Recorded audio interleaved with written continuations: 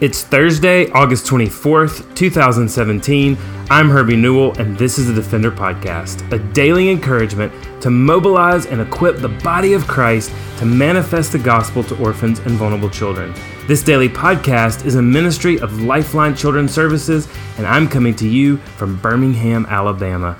Well, today we have the privilege of getting to meet with and talk with one of our dear team members, Lily, who has been working with Lifeline since late 1999, so almost 18 years. And many times I have told orphanage directors and those in China that truly she is our pearl of China. She has such a deep and rich love for all of these children, for every single child that she comes in contact with. I have seen her in tears over just heartbreak over children's conditions, as well as absolutely determined that we were going to do whatever it needed to be done to make sure that this child was able to have a forever family. And so, in the early days when Lifeline partnered with Lily, almost every single one of our families got to meet her and get to know her and see her heart and her love.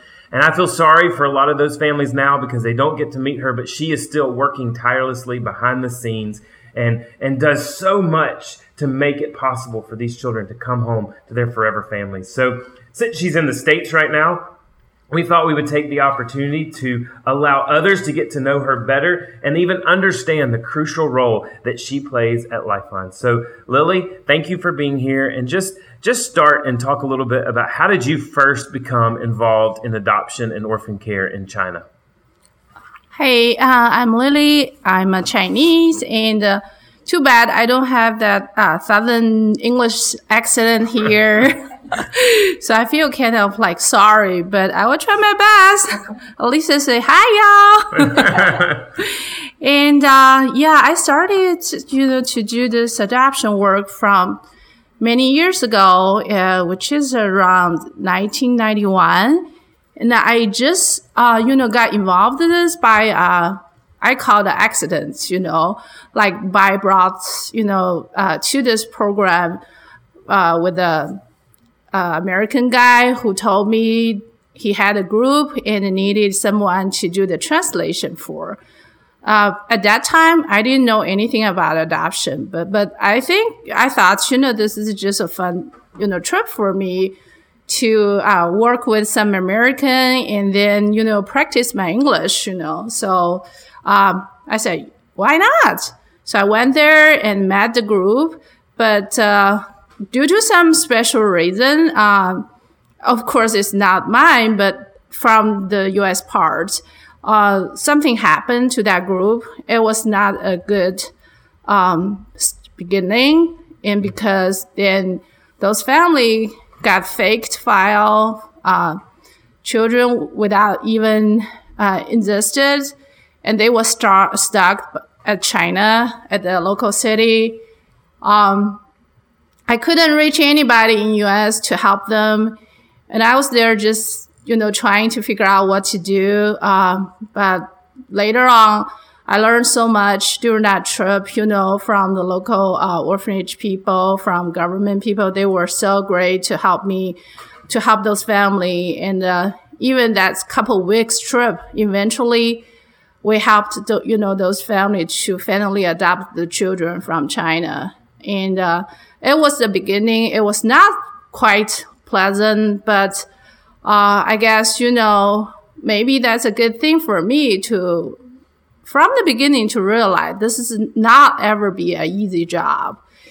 I think that's a good thing for me. Always expect something very bad. So that's the start for my adoption, profession. And for children care, I think that's really a good thing for Lifeline to have this partnership. Before we got partnership, I only knew some foster home in China who helped orphanage to do the children orphan care. However, I went to visit them, but I didn't really connect it with those children because I feel like, somebody, were there to taking care of them. And I could tell they were in very good shape.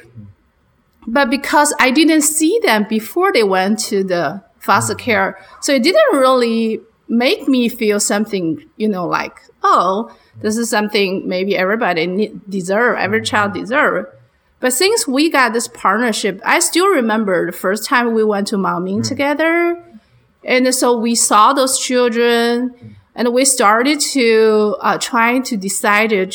Some kids needed, after our doctor medical trip, we started to feel something, in the orphanage, those children couldn't be, taken care of only by the orphanage. And we started to think about, as an agency, we started to think about what kind of help we can do for those children to get extra help. And I think that's the beginning for me to get involved really into this orphan care. And of course, after we got the first, home in Zhanjiang, that's a huge difference. We saw the kids before they went to the foster home.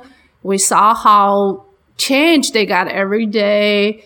We saw how they did after they being adopted from China, like what kind of situation they got, during that, foster care program. So I think that's totally, really bright my mind to know this kind of orphan care is so important and is so necessary. So I think that's my experience so far.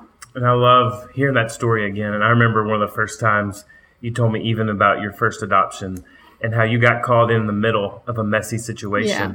And, that is just such a great picture of what you've done for so many kids, Lily, because it's all messy, right? And it's all hard. And the thing I love about Lily is that she never says never and she never quits. And that's such a great asset that these kids have, is someone that's on their side, never going to quit. And so for all of the families, just to know that heart you see for the partnership and the orphans and the children in these care, and this never say die, never quit is something that she does each and every day. And so talk a little bit about what you're doing behind the scenes and what does a normal day look like for you in China or even here when you're in America?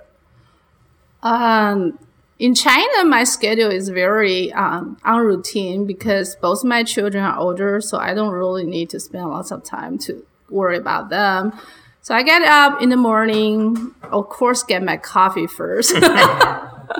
and usually I check the email before I go to office and make sure if there's any emergency, I need to make calling or take care right away. If not, I just, eat breakfast and go to the office.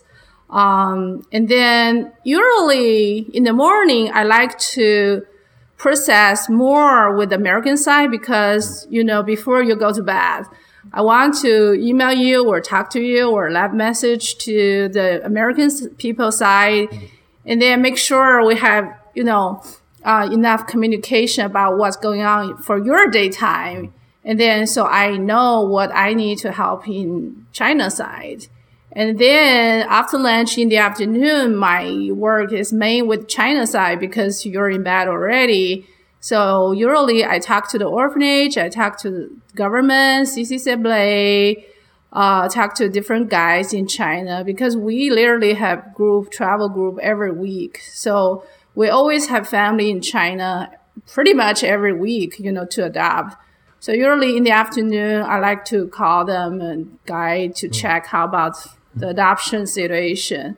And I think that's pretty much, my schedule every day. I like to stay in office. I hate to have holiday break because I feel like I'm missing something.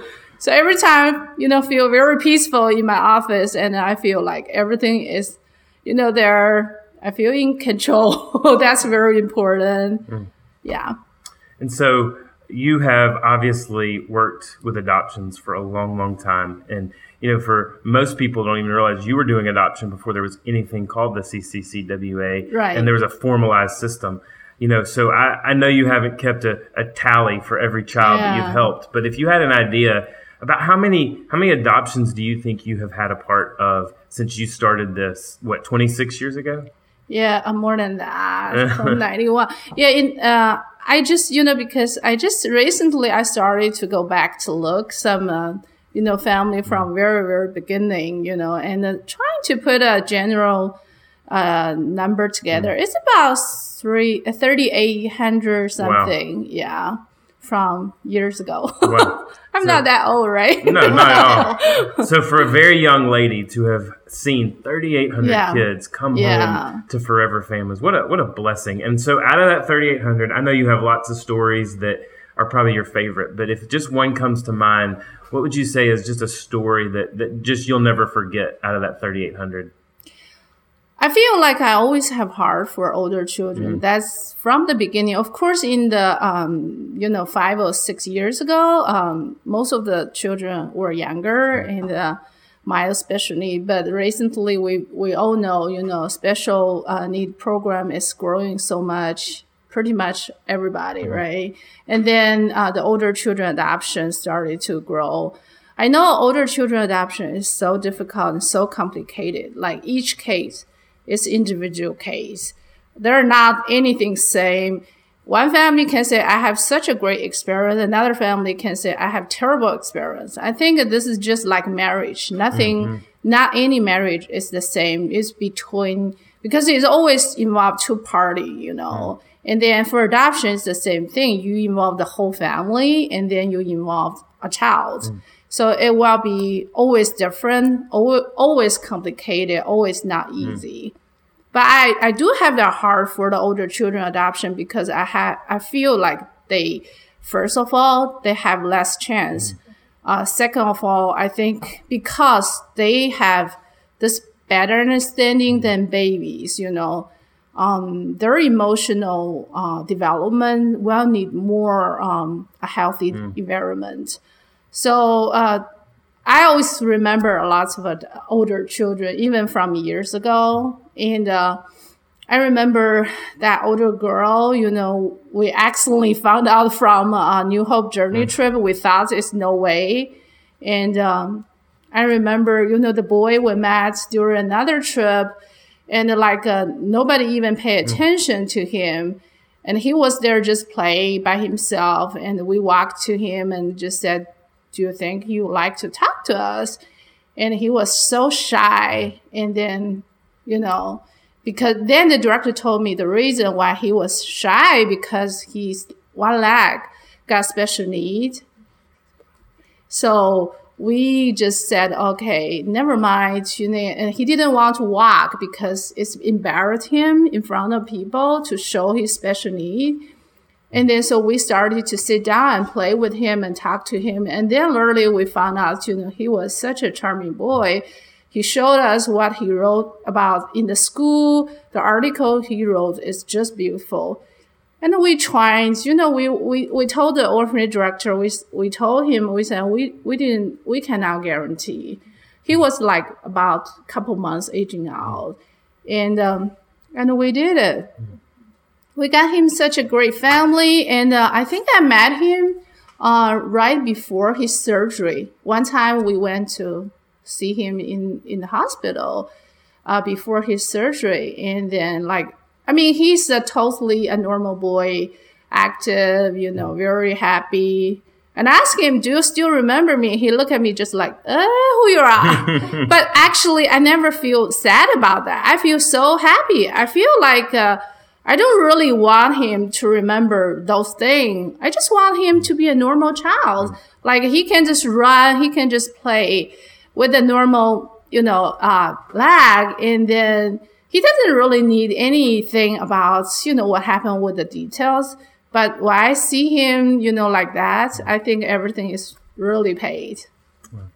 Well, I know that the Lord has paved so many of these stories, and with 3,800, there's so many of those that we could certainly tell. And what a great opportunity is just to remember the times and the things that we've seen happen and all of these children whose lives are different. And so We are grateful to have Lily here, and we are going to actually bring her back for another podcast because we have more questions and things we'd love to hear from her to get to know her better. But for today, thanks for listening to the Defender Podcast. For more information or to connect with me, please visit herbienewell.com. To partner with Lifeline, visit lifelinechild.org. Follow us on Twitter, Instagram, or Facebook by searching for Lifeline Child. You can email us directly at info@lifelinechild.org. Beloved, will you allow God to use the gospel through you to impact the life of a child?